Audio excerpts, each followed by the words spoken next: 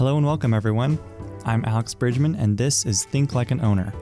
This show seeks out conversations with business owners and private investors to learn how to acquire and run companies, with a special focus on micro-private equity and permanent capital. You can learn more at thinklikeowners.com. My guest on this episode is Andy Ellis, a managing partner at Localized Capital in Pittsburgh, which, as the name suggests, focuses on investing in companies and entrepreneurs around the Pittsburgh area. Little known fact about me, I used to live in Pittsburgh as a young kid and was extra excited for this conversation because of that. Andy grew up in Pittsburgh, worked in Southern California, and eventually moved back to Pittsburgh to help form Localize. Andy and I talk extensively about the structure of Localize and how they chose to invest in companies over a very long term, with a core idea being to look for owners who think not just in years, but generations. You may have heard of the concept of finite and infinite games, a concept written about by author James Carse. A finite game has known players, a beginning and end, and set rules, whereas infinite games have known and unknown players, no end, evolving rules, and the goal is to perpetuate the game. If this concept sounds interesting, this conversation is for you as we discuss this concept in the context of private equity and entrepreneurship. Please enjoy the episode. Went to school in Cleveland, Ohio, returned home to Pittsburgh after school and started with an investment management firm here in Pittsburgh. Was on an internal sales desk here in Pittsburgh for a few years before having the opportunity to move to an external sales position in Southern California. So was able to stay with the same company, continue to work with all the people that I had been working with, but was able to kind of move across the country, live in a new place and meet new people. So spent a little over 6 years in Southern California in a few different beach towns when I kind of came up with the idea for Localize, which is the current thing that I'm doing. And Pittsburgh was kind of a natural place to come and kind of test the thesis. And I can kind of dive into that if you'd like. So being from Pittsburgh, it was convenient, easy, and comfortable, and moving from a place that was very high cost and prohibitive toward taking risks, moving back to a place that we were very familiar with and that has a relatively or comparatively very low cost of living, put us in a position with the amount of money we had saved, kind of take the leap and to take the risk. So when I was working at the investment management firm, I had made friends with a gentleman who did a lot of macro credit analysis, and he was a short seller. And he typically ran his portfolio from about 70 to 100% net short. I found this very intriguing for a few different reasons. One, it provided us with a product to sell to people that wanted to hedge equity exposure, which was a nice thing to have because, what I was doing was I was a wholesaler of mutual funds, and it enabled me to open up a lot of doors that otherwise would have been difficult to open. So I was drawn to it from that perspective, but more than anything, I was kind of drawn to the analytical framework of my mentor who ran the portfolio, that he was able to be 70 to 100% net short the market at all times and was able to withstand kind of raging bull markets, right? So you think about it, in order to do that, you have to have a high level of intellectual honesty and really be able to build out an analytical framework and very stringent risk parameters. So I was really drawn to the way he viewed the world, the analytical framework or prism through which he viewed what was going on in the world. So started to kind of follow that pathway, and he was very gracious with his time. I asked a million questions, a ton of very simple questions, trying to get to the root of a lot of different things. And he very frequently was recommending books to me that were extremely difficult to read. And I think that might have been one of the ways that he weeded people out whenever they would ask him questions potentially. But I read the books, I read some of them multiple times and highlighted and took notes and came back with questions, right? So I was really drawn to his analytical framework and the way that he thought about the world and how he managed portfolio risk. I had thought about potentially getting into short selling and trying to join his team. But I also saw that it was a really tough job. And he, most of the time, was thought of as, a pariah or an idiot. And he was very frequently alone doing his analysis and running the portfolio. Then when the market hit the skids, he was like the most popular guy in the building, right? And so the life of a short seller can be very lonely, and that would be very, very difficult for me. So didn't want to be a short seller. And at the time I was learning from him. I was, that was mainly through my 20s. I guess that I was mature enough to know that I didn't know anything. I was learning a lot from him, but for every one thing I learned, there were like 15 things that I uncovered that I just didn't understand, that I had yet to learn, right? So I didn't have a clear pathway or understanding of what it is I was supposed to do with like the knowledge and thought processes that I was learning from him. So it took quite a long time to kind of come up with my own thesis and kind of take. One of the things that I really admired about him too was he writes every week. When you go to his blog, he wasn't just reading Austrian economics and saying, I subscribe to the school of Austrian thought, right? He took bits and pieces of their analytical framework and would weave it into his own analytical framework. And so everything from like Keynes to the Austrian school to George Soros's Alchemy of Finance to Henry Kaufman to Kindleberger to like you name it, like the list goes on and on. It was nice because I could read the books, but then also read his commentary and his thought process on it, which was really interesting, right? So here I'm learning his analytical framework and his view of the world, learning about how his view of the world was informed by these things and trying to figure out, well, what's my take on that, right? Like his portfolio, like what he does is a manifestation of all of these things that he's learned. What is that thing going to be for me? Right. So it took a long time to come to that. And I'm happy to say that I think I found something that I can be bullish on as opposed to be a short seller and be thought of as a bear. Kind of a long-winded way of kind of getting to the genesis of what we're doing now. But one of the things that we talked about a lot, I talked about a lot with my mentor, was this notion of there being two economies and there being the financial economy and then there being the real economy. That was always something that kind of like intrigued me. And I would ask him a lot of questions around that and talk about regulation in one versus the other, or is the tail wagging the dog or is the dog wagging the tail, right? Because these two things kind of work in conjunction with one another. Is there correlation, causation? How does that shift through time, right? And so one of the things that brought me back to Pittsburgh that I think is so interesting, and it kind of helped inform a little bit of what we're doing with Localize. There's a gentleman named Henry Hillman. The Hillman family owned an industrial empire. They owned many businesses. And when Henry Hillman inherited this industrial empire in the 70s, he, liquidated a lot of the companies. He sold these businesses. These were real economy businesses. And one of the things that's so intriguing is that kind of a little known fact that Henry Hillman actually funded two very prominent, or he didn't fund, he seeded two very prominent private equity shops. He was 33% of KKR's first LBO fund, and he was 50% of Kleiner Perkins's first venture capital fund. So the venture aspect is kind of interesting because he wanted, given that Carnegie Mellon is here in Pittsburgh, he wanted them to run Kleiner Perkins out of Pittsburgh, and they told him hell no. They were going to California, and it probably was, based on like path dependency, who knows like if that would have materially changed anything, but they went to California and kind of the rest is history. Point being, he was liquidating these businesses and turning them into financial assets. And that was decades ago.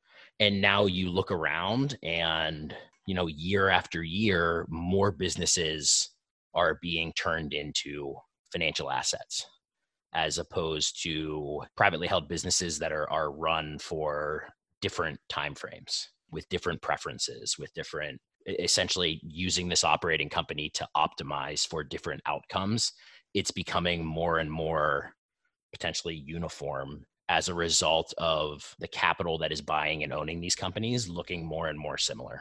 You're saying the financial economy is using the real economy for different means than the real economy might intend those to be. So instead of the business owner running the business for themselves and for the way they'd like, there's a financial piece of the economy that comes in and manipulates it to a different set of means. Yeah, and it's maybe less about like intentionality or what this part of the economy wants or that part of the economy wants. It, to me, has just more to do with when you own a private asset and you're running a private company, you could people buy and run companies for different reasons. That might be one portion of your portfolio that you strictly bought and use to run a loss, to offset some sort of gain that you get somewhere else, or something of that nature. But when people are buying up those assets for the sole purpose of using it in a traditional private equity fund, those traditionally have pretty similar objectives. The types of LPs that deploy capital into those funds typically have certain expectations about what type of risk it's going to bear and what type of return they can expect as a result of it, and what type of time frame they can expect that in. So, I mean, again, the podcast that you're doing is interesting because I don't know if this has existed all along or if it's just becoming more apparent as a result of Twitter and podcasts and things of that nature, right? And to some extent, family offices have been doing this forever. It seems that there may be some sort of a shift toward a longer term focus and having sustainability and survivorship and generation of unlevered free cash flow kind of into perpetuity as a more attractive option. So it seems like there could potentially be some sort of a shift. Maybe there's just more of an appetite from LP base to want to invest in that type of private asset. I don't know. And is Localized specifically a vehicle that's backed primarily by the own capital of the various partners, or are there investors who come in as well? We're in the process of raising two separate funds, two separate strategies that kind of work in conjunction with one another. I come at it from a perspective of more of like a macro perspective, where it's called Localized for a reason. We want to localize assets, right? So like, I'm generally a happy-go-lucky guy. Again, I didn't want to be a short seller, right? But I still find myself having thoughts about beautiful cash flowing assets that are owned for the purpose of applying leverage to them and potentially flipping them down the road, that are owned by a private equity firm across the country. So one example is just after moving back, we took our kids to this really great amusement park that is for small children. It's not like massive roller coasters. It's called Idlewild. It's in up near Ligonier, Pennsylvania. It's east of Pittsburgh. I think it was funded by the Mellon family, but it's one of the oldest parks in the country, and it is a beautiful asset to our region. And I'm sitting there, I'm standing in line and looking around at all these people shelling out money for soft pretzels and slushies and buying their kids all these gadgets and, having all this fun. And, given my previous work, I got to see what people invest in for retirement. And I couldn't help but think, here we are standing in this beautiful asset to this region that we all support and love, and we come here and we spend our hard-earned money on. And I'm looking at all the people walking around spending this money, and I'm thinking to myself, that guy has T. Rowe Price, that guy is in Vanguard. They have all these different retirement accounts. And I bet if I stopped and asked them, they'd have very little clue what they actually own in their retirement accounts, right? Some of them would, some of them might know a portion of them, of the assets they own. But generally what they're doing is they're looking for income in retirement. Yet here we stand in one of the oldest parks in the entire country that's in our backyard, and it is literally owned by a private equity firm in Spain. So I know that we couldn't possibly repatriate all of our capital and invest it in all local assets, but it also seems to me that there's an opportunity to at least bring some of the capital home and to create a market whereby people who are seeking income can get that, seeking income from assets that they understand and can see and feel, and it means something to them. It seems like there's an opportunity for them to seek a portion of that income for retirement within the region. With trying to localize capital, it sounds like most of the capital for the fund you're raising from local investors. Is that a big part of your pitch to them, is saying like, hey, now you can invest your money here in Pittsburgh with us? So it's not our personal capital. I wish that I made enough money in my previous job that I could have done this. And this is absolutely how I want to invest my wealth moving forward, is to have a significant portion invested within my region in a fashion that makes sense for my long-term objectives, right? Like I want this region to get better. I want young people to start or continue to move here, start businesses here, work here, start families here, et cetera, et cetera. And it kind of dawned on me as I was living in California, and I would get harassed by my aunts and uncles, and I'm going to make them listen to this podcast so they'll get to hear me say this. But they used to harass us. I had a few cousins that lived in LA and with me, and they'd say, I can't believe you guys live in Los Angeles. Why don't you move back to Pittsburgh? I mean, even my uncle that lives in Dallas would harass us about moving away, right? And it finally kind of like dawned on me a little where I used to start to harass them back, and I would say, look, we followed your money. You're a lawyer, you're a doctor, you are some sort of professional. You make money, you pay for your base needs locally. Like, sure, you go to local restaurants and things of that nature, but all of your excess capital, you take it and you invest it typically on the coasts. It's invested with investment firms on the coasts. Typically, a lot of the companies that you're invested in are not within this region. And then you harass us millennials for moving away from this city when really we followed your money. The idea being that we want to get more money invested locally. And that's absolutely, we think going to be a huge motivation for why people will invest with us, even just if it's a small portion of their overall net worth. So yeah, it's the idea is to engage high net worth, ultra high net worth individuals, entrepreneurs, people who still own operating companies, people who have sold operating companies, and, single and multifamily offices. And are they pretty excited about being able to put a dollar somewhere in the region? Does that resonate with most of them? Or are most of the investors you talk to still like, no, I just want the best return, and wherever I get that, I don't care as much? Where do people generally fall? It's a mix and it's all personal, right? But the fact of the matter is that I think a lot of people want to invest locally, but right now their options for doing so are like quote unquote high risk startups in real estate. And many of these people already own real estate locally. So their options for bringing money home are small. They don't have an opportunity. In fact of the matter is the majority of them, what they want and need is actually income from a stable asset. Well, we actually have that here in spades. We have tons of great multi-generational family businesses that are extremely independent. They manage their businesses with very little debt. They optimize for unlevered free cash flow, and they manage for survivorship.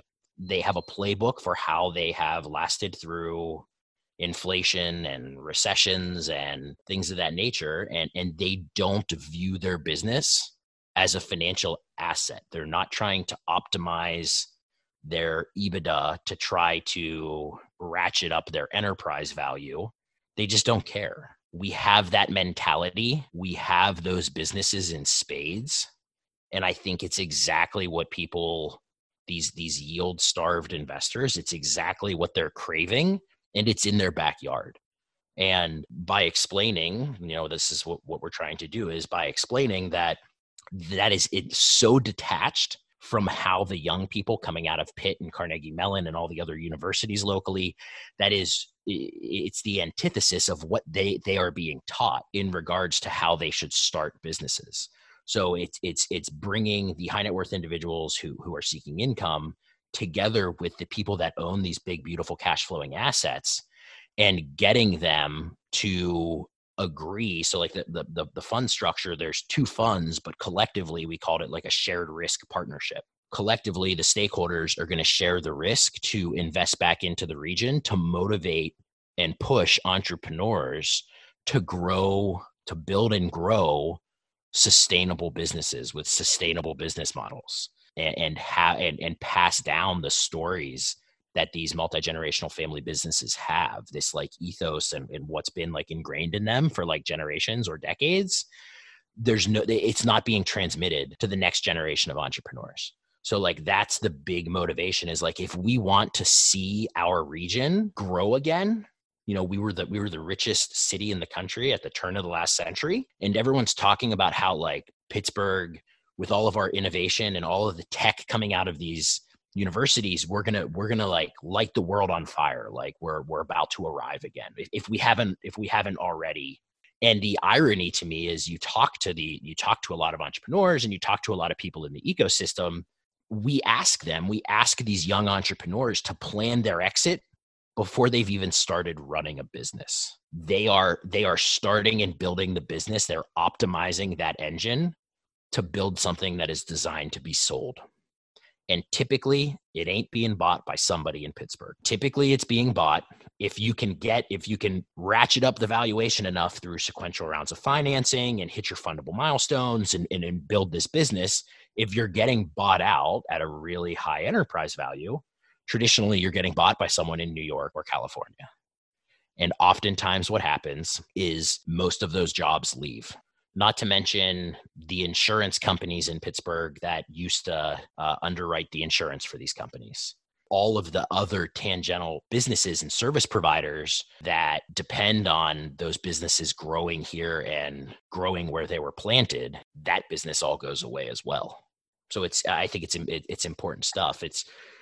It's not that businesses shouldn't be sold and they should be run by the same people and owned by the same people into perpetuity. But from the outset, right, it's completely contrary to the way business owners and operators here in this region think about their businesses.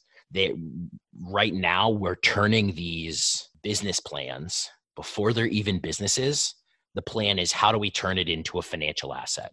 It sounds like with Localize, a big part of your mission, so to speak, is education and trying to teach these owners and, even students coming out of school that have been learning about what we talked about, the finite and infinite games. They've been taught the rules for the finite game, even though they're about to play the infinite game. Can you describe the two and how that education works into what you're doing?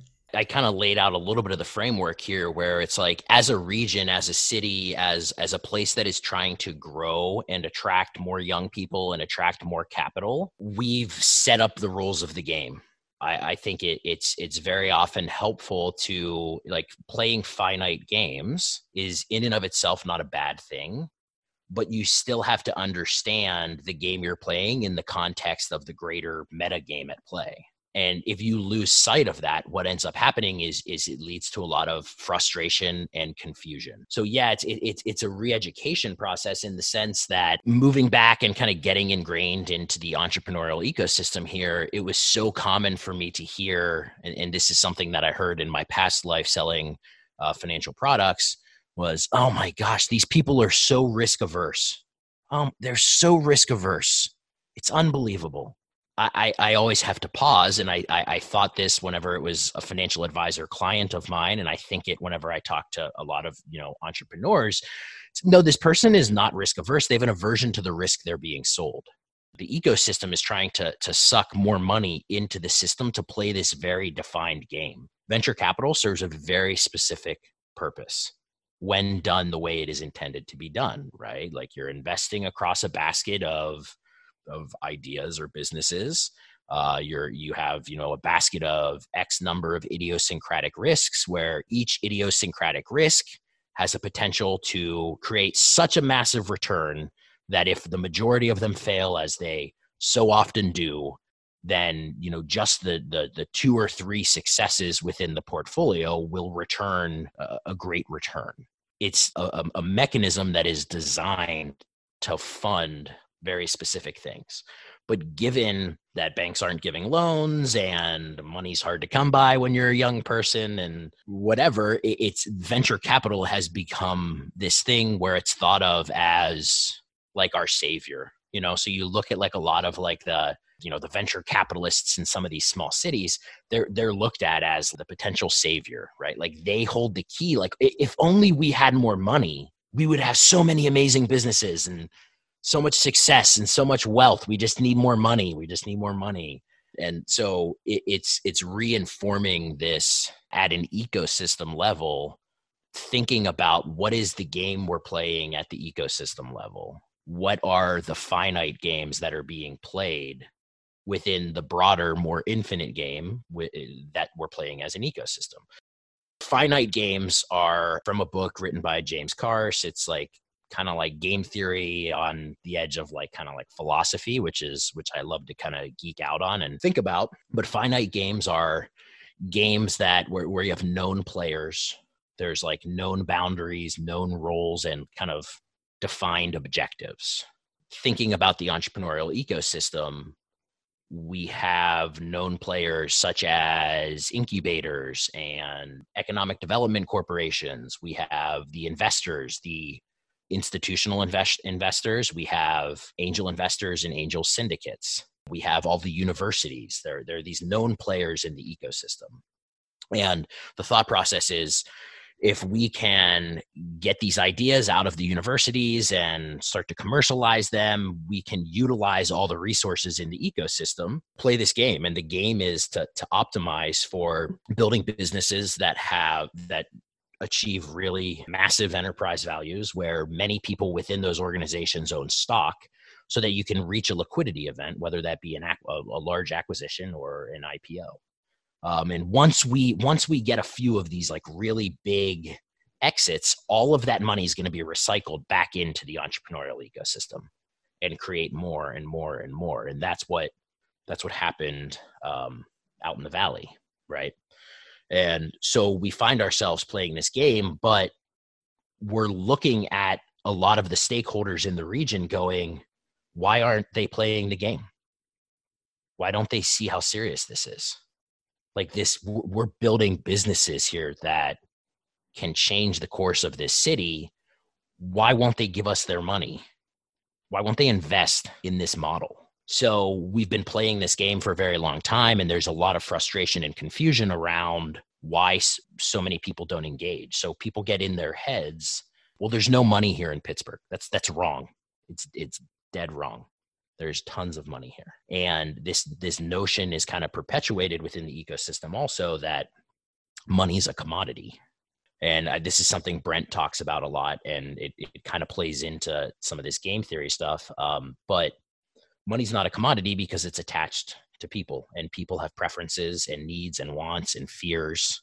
What we're trying to do is to educate the entrepreneurs and show them, like, look, there's another way. You can actually play a game that makes sense to the stakeholders that are here, that are playing an entirely different meta game than you, right? They're playing an infinite game. So an infinite game is, there are both known and unknown players. The rules of the game can change. And the purpose, the objective of the game is to perpetuate the game. And so like they say, like there is actually but one infinite game. It is life. The people that run these larger multi-generational organizations are playing an infinite game. They're managing for the very long term, for survivorship, to pass something on to a future generation. And once you start to think about that in that fashion, then their actions and their behaviors start to make more sense. So then we can ask ourselves, well, can we meet them where they are? Maybe they would be willing to contribute resources. Maybe they would be willing to mentor and to invest on terms that actually make sense to the game that they're playing. How do you take maybe it's not exactly private equity what Localize would be doing, but that model seems to be a very finite model, and that you acquire, run, and then sell at some point. And so what is your thoughts around trying to meet them at their infinite game using a buyout strategy of sorts? Yeah, so it's something I think a lot about, and I think that our strategy is going to evolve through time. So everything I'm about to say is a result of, we're just getting started. This is the first time we've done this. People do similar things, similar components of what we're doing.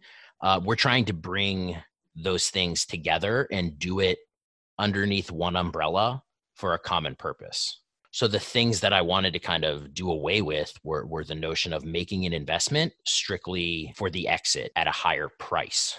So the majority, if you think about the three stakeholders, the LPs that we're engaging, they're frustrated potentially with Johnson & Johnson's business plan not changing in decades and the price changing by the picosecond, and they can't understand why. They're having trouble with holding for the long term where there's like this massive liquidity mismatch with all of their assets. So they're looking at these businesses, and what they want is they want to participate in the operations of this business that is generating free cash flow. The way we're structuring the fund one, which is what we call the recap fund, is we want to invest in these multi-generational family businesses. We don't want to take a control stake. We want to take a passive stake. We want to buy passive preferred shares to participate in the business. We're less interested in the upside, but we do want a higher yield. The cost of the capital to them is going to be higher than if they went and got a bank loan. We're investing in that way with passive preferred shares. So the other motivation is if you're trying to change the nature of the investments you're making and the types of companies you're investing in, you're changing that portfolio math. Like I was talking about, venture capital is a very specific thing, and there's portfolio math that is associated with that. If we want to invest in growth companies in our region, geographically constrained, which is difficult, well, we need to change the terms of the investment. We also have to change the LPs that are coming in. The idea being the operating companies, the people who are staunchly independent and own these multi-generational operating businesses, they are the perfect partner for us because they have the capital and they have the insight and the time preference that allows us to make these investments in a different way. So what I mean by that is, in the growth company portfolio, we're utilizing, we're utilizing the indie VC style investment terms. So again, it's non-exit based. It maintains a significant amount of optionality for the founders of that business. So we're not doing a cash for equity transaction with these growth stage companies. We're giving them cash, and in return, we're getting an equity option. That equity option is only executed when the founders decide to do one of three things: raise more money, in which case we get first rights of refusal, and we will support them in that and help them raise. If they sell or if they IPO, then whatever underlying equity option we still have in that company, the investment will convert to equity. Say they don't do any of those three things and we get into year 4 after the investment. We start taking a percentage of net revenue, and we take a percentage of net revenue until we've made 3 times our money back. Every time we take a percentage of net revenue, they're buying back a piece of underlying equity option that we own. So they're shrinking the potential dilution from the investment. And so what that allows us to do is provide liquidity to our LPs and to keep our incentives aligned with the founders so that they can maintain the optionality where if 4 or 5 years down the road, they say, hey, you know what, maybe this is not a venture scale business. Maybe this is not a winner take all scenario or a winner take all market. Maybe this isn't a land grab. Maybe I don't need to raise hundreds of millions of dollars to get where I need to go. We don't have skin in the game that forces us to get them to do that. So we're keeping our incentives aligned where they can maintain their optionality. So it's non-exit based.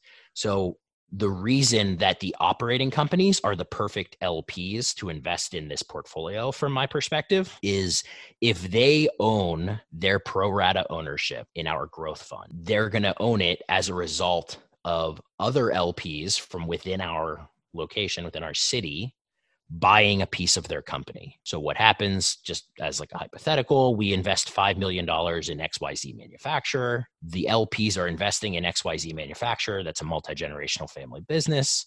We want them to continue to run it for survivorship and unlevered free cash flow. The XYZ manufacturer pays a dividend to the LPs. That $5 million goes to buy a pre-tax stake in the growth company portfolio. And that changes our ability as portfolio managers to invest on different terms in the growth company portfolio, because our IRR clock doesn't start at year 0 with negative $5 million. XYZ manufacturing company, the family that owns it, got 5 million in, 5 million out. So our IRR clock doesn't start until they pay their first dividend at the end of year one.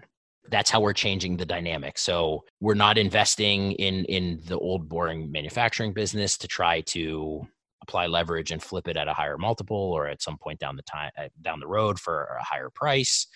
Likewise, when we're making investments in the growth company portfolio, because the nature of our patient capital, instead of having to swing for the fences, we can hit doubles. And because that pro rata ownership is essentially owned on leverage, we can provide very attractive IRRs, and we can trade the market that's in front of us.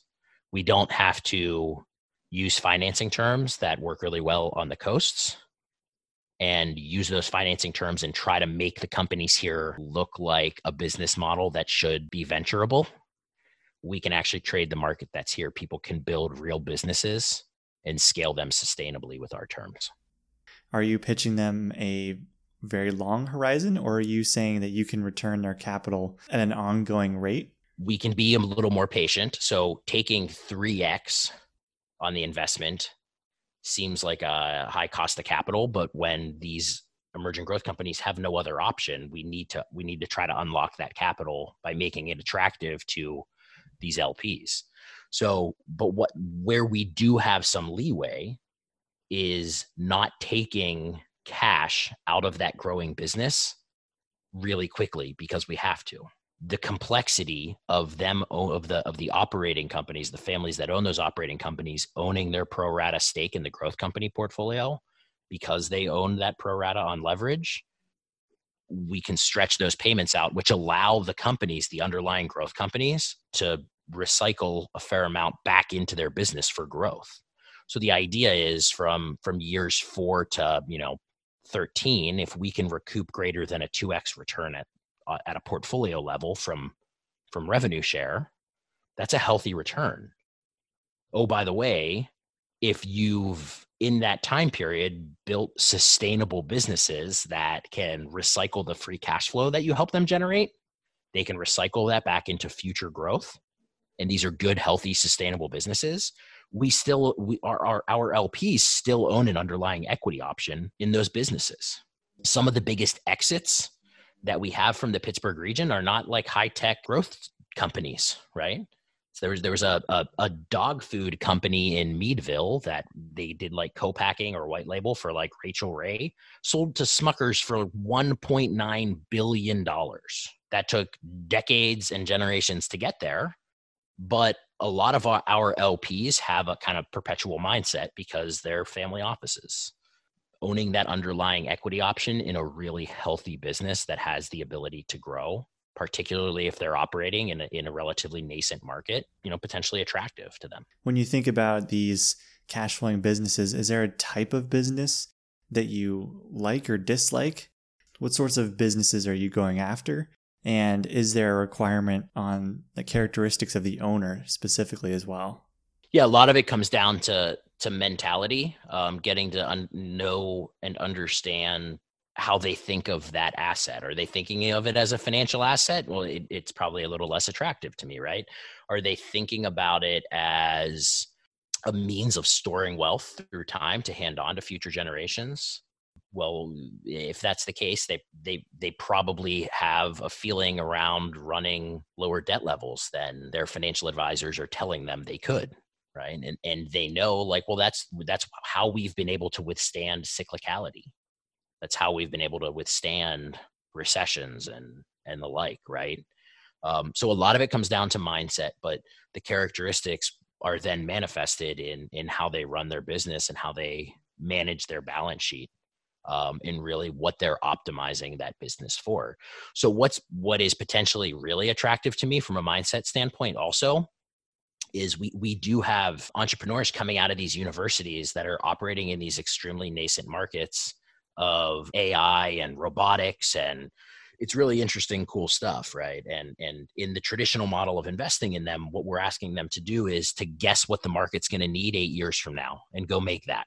What's potentially way more interesting is if we have an LP base that owns an entire asset, owns an operating business that is in a cyclical business. they have to plan around that cyclicality. And actually, many of them have a mindset where they know some of their competitors, especially the ones that are backed by private equity, are not planning for that cyclicality or seasonality potentially as they should. So what happens is there's, downturns and there's opportunities for consolidation, and they can be the beneficiary of that because they've maintained a really healthy core. So if you can take that mindset where you're always looking for growth as this like older, more boring cash flowing business, you're always looking for growth, but you're really only going to swing for the fences maybe 1 year out of 10. And even then you're not really swinging for the fences, right? But you're willing to wait for that fat pitch. If you can take that mindset, someone that has to operate a business in a very cyclical industry, and transfer some knowledge that they've learned over decades or generations to a roboticist who is trying to commercialize something, they might have some sort of a product that they can sell to someone at a profit, but it might be a small market, it might be a small but addressable market. That's not attractive to traditional venture. But if we can fund them in a fashion that allows them to build a smaller but sustainable component to their business to generate revenue and to generate free cash flow that can be reinvested back into research and development, how nice would that be? If you were actually generating enough free cash flow that every time you wanted to do more R&D, you didn't have to go beg an investor for it, right? And further dilute yourself. So that's the idea, is that if we can bring that mentality of operating a large business in a cyclical industry and take that patient capital approach to these roboticists and to these people that are commercializing these really interesting things, there's a potential that there are a few companies where that might be a more attractive option for them. And if they can sustain on the edge nascent market as it becomes less nascent, they will be very well positioned to swing for the fences.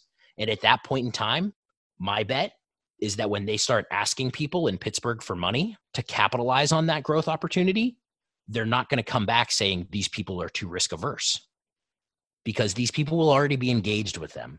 They'll already see them working. They'll know that they understand their business and can operate a profitable business. And now when there's a growth opportunity that's massive, they'll see how much money and how much support you can get from a city like Pittsburgh. So with your two funds, you have venture type investments in one fund, i.e. creating new businesses, and then you have buying ones that have existed for quite a while and are more at the cash flowing level. How do you think about the two types of investments? Usually when I come across a micro PE or permanent capital type firm, they're usually just doing the cash flowing and not the venture. How do you think about combining the two?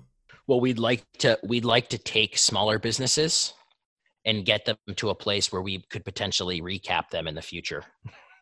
So we want to optimize them for free cash flow generation. So again, it's transferability of learned lessons for building sustainable cash flows. Who better to educate and invest in a fashion that allows these growth companies to optimize than the people that have already done it, even if it was their great grandfather or great grandmother that funded the business. They understand how nice it is to own a goose that lays golden eggs. That's the way that I think about it. And so like some of these companies may be venturable that we're investing in, and they are opting for personal reasons not to go the venture route. Others just might not be venturable, but they can still fit into our mold because as a result of the complexity of the structure, we can invest in a fairly diverse basket of growth companies. And it's again, to Brent's point about money not being a commodity, money is attached to people. And when you have terms, when you're giving somebody money on specific terms that directs their behavior, we think that we like the indie VC style terms because we believe that it will influence people to optimize for building sustainable revenues, building real good core businesses. And that's what's so important is we're taking things that people are doing kind of in the permanent capital space or in like the junior equity space. We're taking what Indie VC is doing and we're doing it under one umbrella in one region for the idea of creating more sustainable, large businesses here in this region. Do you have a few examples of companies you've come across or founders you've come across who have the finite mindset and then some who have the infinite? What kind of things do you generally see or characteristics do each of them have? We've kind of been talking about them generally, but do you have any specifics? Yeah, so I won't go into specifics on the finite players, but I can be more specific about the characteristics that I see. So, and James Karsh talks about this, I think, in Finite and Infinite Games, where it's almost mandatory when you're playing a finite game to engage in some self-delusion, right? So, if you're playing football, did you play football? I think, right? I did. I played wide receiver. Okay, perfect example. You catch the ball. If it wasn't drilled into your head that this is war, right? You must win this game. You must score a touchdown in this certain period of time so you can win the game. That's the objective. So you catch the ball and you're running down the field and some massive guy is running at you and he is going to kill you, right? So there's enough time on the clock, but you need to get as far as possible. You don't care. You don't want to go out of bounds. You don't want to stop the clock, say. You need to engage in enough self-delusion that this is so supremely important to you and your brothers in arms on the field that like you must not go out of bounds. You have to lower your head, lower your shoulder, and take the lick. You have to engage in that self-delusion of making it this extremely important thing when in all actuality and in regards to your broader life, it's almost silly. Like if you really take a step back and get rid of the delusion of it just being a finite game, it's a game. It's a game, right?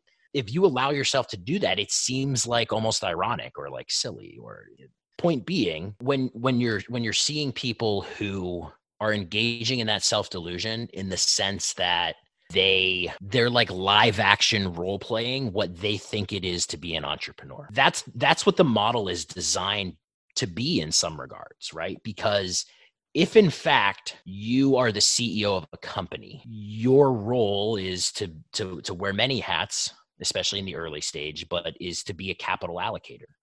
You have different ways that you can get capital. You can utilize debt, you can sell equity, or the cheapest thing of all is sell something to someone at a profit.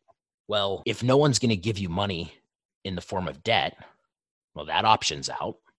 If you don't have a product to sell yet because it's such a new business, selling things to clients is out. Well, your only option to get capital to allocate toward growth is to be an actor, is to sell a vision, is to go around and tell people why your vision of the world is going to be. And all you need is their money. And once you have their money, you are the person who is going to allocate that capital toward growth. You're going to hit your fundable milestones and you're going to go back and you're going to raise more money from more people at a higher valuation to give them a markup. And then you're going to do it again. If you're running a business, if you're an entrepreneur and you're treating your primary job as CEO, as actor, or showperson, I've heard people say, their job is to be the showman. If you're doing that out of a sense of that being more fun, more sexy, less scary, or just being the thing to do, as opposed to going and hearing no a million times from customers and asking them why and figuring out if you could actually build a product for them, that's to me what I'm considering playing the finite game. You're playing a game. If you're starting from a place of how do I add value to a customer? How do I sell something to someone at a profit? How do I take the proceeds of that sale and reinvest it into systems that can allow me to do this perpetually through time to compound returns, right? That's what a business is. Again, if you have something that is unfundable and you can't sell it, then you need venture capital. There's only one group of people that are crazy enough to make those investments. That's what venture capital is for, in my perspective. They're playing, the finite game.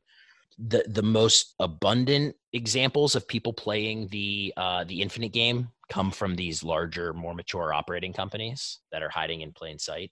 But kind of in the early stage space, perhaps an example of someone that I work with, I help advise him, and he has an early stage company. Maybe an example of that would be kind of interesting. He's a gentleman that runs a robotics company, and he has this he was, went to Carnegie Mellon undergrad, PhD in engineering from Carnegie Mellon, and developed technology while getting his PhD. He graduated and started to commercialize it, and he could sell. It's very similar to what I was laying out earlier. He can sell this technology, this piece of robotics that he has created. He can sell it to people at a profit, but it is a relatively small but addressable market. A lot of the advice he was getting when I met him was forget that, forget the profit, forget selling into that small market for a profit. What you have could potentially be an amazing product 5 or 6 years down the road. All you have to do is go out and raise some money, build the product, tell the market what it needs. And it was actually, it's in the prosthetic space. So he does prosthetic foot and ankles, and he does like exoskeletons and things of that nature. So why not raise a whole bunch of money and create robotic prosthetics and create a business around that? Well, he had seen so many companies take a lot of venture money and they create these really, truly amazing prosthetics. But because it's difficult to prove the efficacy of these products, it's not like going to the eye doctors where they tell you lens 1 or lens 2. Okay, lens 2 or lens 3. Okay, lens 2 or lens 4. There's nothing like that when you're trying on a foot or ankle prosthetic. So he didn't want to create something that would never get prescribed to people because the insurance companies wouldn't pay for it because they couldn't prove the efficacy of it. So he created this prosthetic, robotic prosthetic foot and ankle that is an emulator that can spit out data. And the hope is that someday you could use it to prove the efficacy of these prosthetics. So, the questions that I was asking him when I met him were very much based on like, what is it you want? Like, why are you doing this? Like he was kind of clearly going through an existential crisis. And I like to say that I threw gasoline on that fire. And what he ultimately, I think, the conclusion he came to, what he wanted was this idea of selling this thing into a small addressable market to generate free cash flow that can be reinvested to his dream is to have his own robotic skunk works. You can't do that if you take someone else's money on a venture track. You need to be very acutely focused on making one thing, commercializing it and selling it. Are there other private equity firms in Pittsburgh that exist, or are there others that have a somewhat similar mindset to acquisitions? No, there's more traditional. There's a few traditional private equity sponsors. There are a handful of fundless sponsors. Funny enough, I just talked to a guy earlier today who used to work at Bain Capital and used to do mezzanine debt for them. And he's in Chicago. And he told me because of where valuations are in the private markets, a lot of these big players in private equity are starting to do these passive preferred stakes or these junior equity stakes in private businesses so that they can start to cultivate relationships should they ever want to sell in the future. Interesting. So I found that to be kind of interesting because again, that's part of our game plan.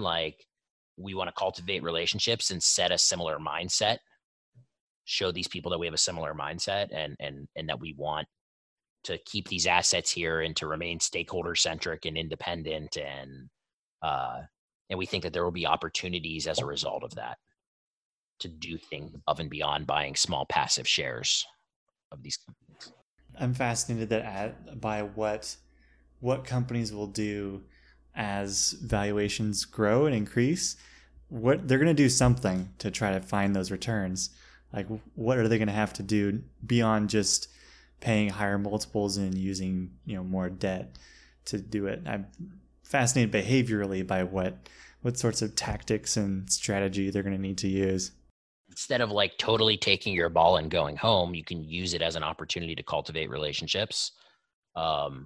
And the way I look at it is if we can show these business owners that our incentives are aligned with theirs, that we value patient capital, that we are truly stakeholder centric, sometimes people just have to sell. Sometimes there is no good continuity plan, right? And what I don't want is for that asset to then be financialized. Why can't we replace patient capital with more patient capital? So that's the mission. That's what we're, over a longer arc of time, what we're trying to do. If you could teach a class in college about literally anything you wanted, what would you teach and why? I am so not qualified to teach students anything, I feel like. And I really should not be shaping young minds. But I think it would have to be some sort of like seminar style course and having something to do with like philosophy and business, and having kind of like an open architecture, like conversational way about it, right? Because I feel like that would be fun. I would enjoy it. I think I could stoke some decent conversation, but more than anything, I would be able to learn a ton from the students, right? Like as a result of that. So yeah, that's what I would want to teach, something along those lines. And then what was the most fortunate event that happened to you that was completely random? Kind of cheesy to answer about who I'm married to, my wife, but totally random event would be that we actually grew up 3 doors down the street from one another. So her family moved to Pittsburgh from New York when she was young, and my family moved on to her street a few years later. And we never dated until after college, actually. Totally random thing that has kind of changed the course of my life. Did you know her as a kid? Oh yeah, like we have pictures. Like her family used to vacation in Cape Cod where her grandparents lived, and we went up there on vacation one year, and there's like pictures of us as kids, like outside of a restaurant in Cape Cod. And like the first Steelers game I ever went to, her dad got tickets from work and gave them to my dad. I think the first concert I ever went to was John Cougar Mellencamp, and they were his tickets from work also. And like our family went with her family. So yeah, like we spent like a lot of time together, actually. Unbeknownst to me, she had a crush on me growing up. I had no idea. So like she's going to kill me for telling this on a podcast, but she has in her diaries, it says like Catherine Claire Ellis. That's awesome. What a great random event. That's my favorite so far. What's the best business that you've come across? There is a concrete plant that is beneath the Liberty Bridge, just across the river from to cross the Monongahela, as we say in Pittsburgh, just across from downtown Pittsburgh. There's this concrete plant, and it says Frank Bryan. You can see it from the other side of the river, and it's a company that I'm like super recently like fascinated with, just the history and everything. It was actually in one of the Batman movies that was filmed in Pittsburgh. There was a scene where they shot there, but it's a company called Bryan Materials. And it is crazy, crazy cool. 135 years, 5th generation. Started as an excavation company. The great-great-grandfather started it. His name was Frank O'Brien. There was a lot of bigotry toward Irish back then. So he was doing excavation at the time, and he painted, and I hope I'm getting all the history right, but it'll be close enough for I think people to be somewhat fascinated. He changed his name from O'Brien to Bryan and changed the spelling, and told people, I think, that he was like Welsh Protestant, and painted his buggies that he used for excavation orange. So this is 135 years ago. So it's in the 5th generation is working there now. They own a dredge out in the middle of the Ohio River, and they dredge the river, and on the dredge, it creates gravel and sand. So they own the dredge. It spits the gravel out one side into barges that they own, sand out the other side onto barges that they own. Tugboats, towboats that they own come and pick these barges up, and they sell this stuff to concrete plants all around the region, and also use it to supply their own concrete plants.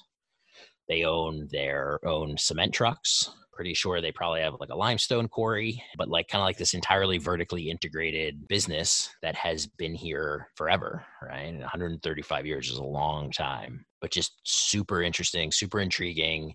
I met one of the 5th generation and talked to him over coffee for like 2.5 hours. And like, I didn't want the meeting to end. I wanted to learn more. He was telling me so many amazing stories about just relationships they have with builders in the region that go back 3 generations. And it just really amazing stuff. And the way they think about perpetuating that business. playing the infinite game. It's just really intriguing to me. And just so many amazing stories. How do they make sure that the next generation keeps the business in the family and doesn't get bored or want to do something else, and so none of the kids take it on? Like, how do they keep that going? It's who they are. So like there are way more kids than 2 kids in the 5th generation, but only 2 of them are involved. I don't know that if this is what they do, but many family companies will set up separate boards of governance. So there's like a board of governance for the people that are running the company, but then also like a board of owners. And the purpose of a board of owners would be to educate the owners on what it means to be patient capital and why maintaining the health and longevity of this goose that lays golden eggs, the perpetual capital base, is what allows it to be perpetual, and it provides a lot of people with a nice lifestyle, right?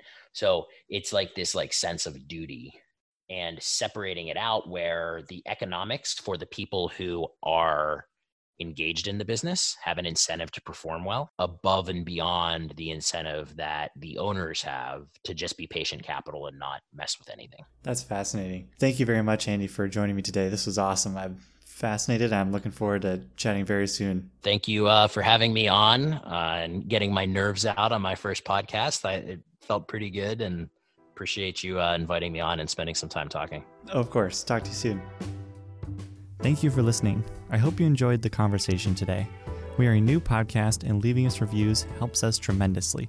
Please leave one if you feel so inclined. For show notes and more information, please visit our website at thinklikeowners.com.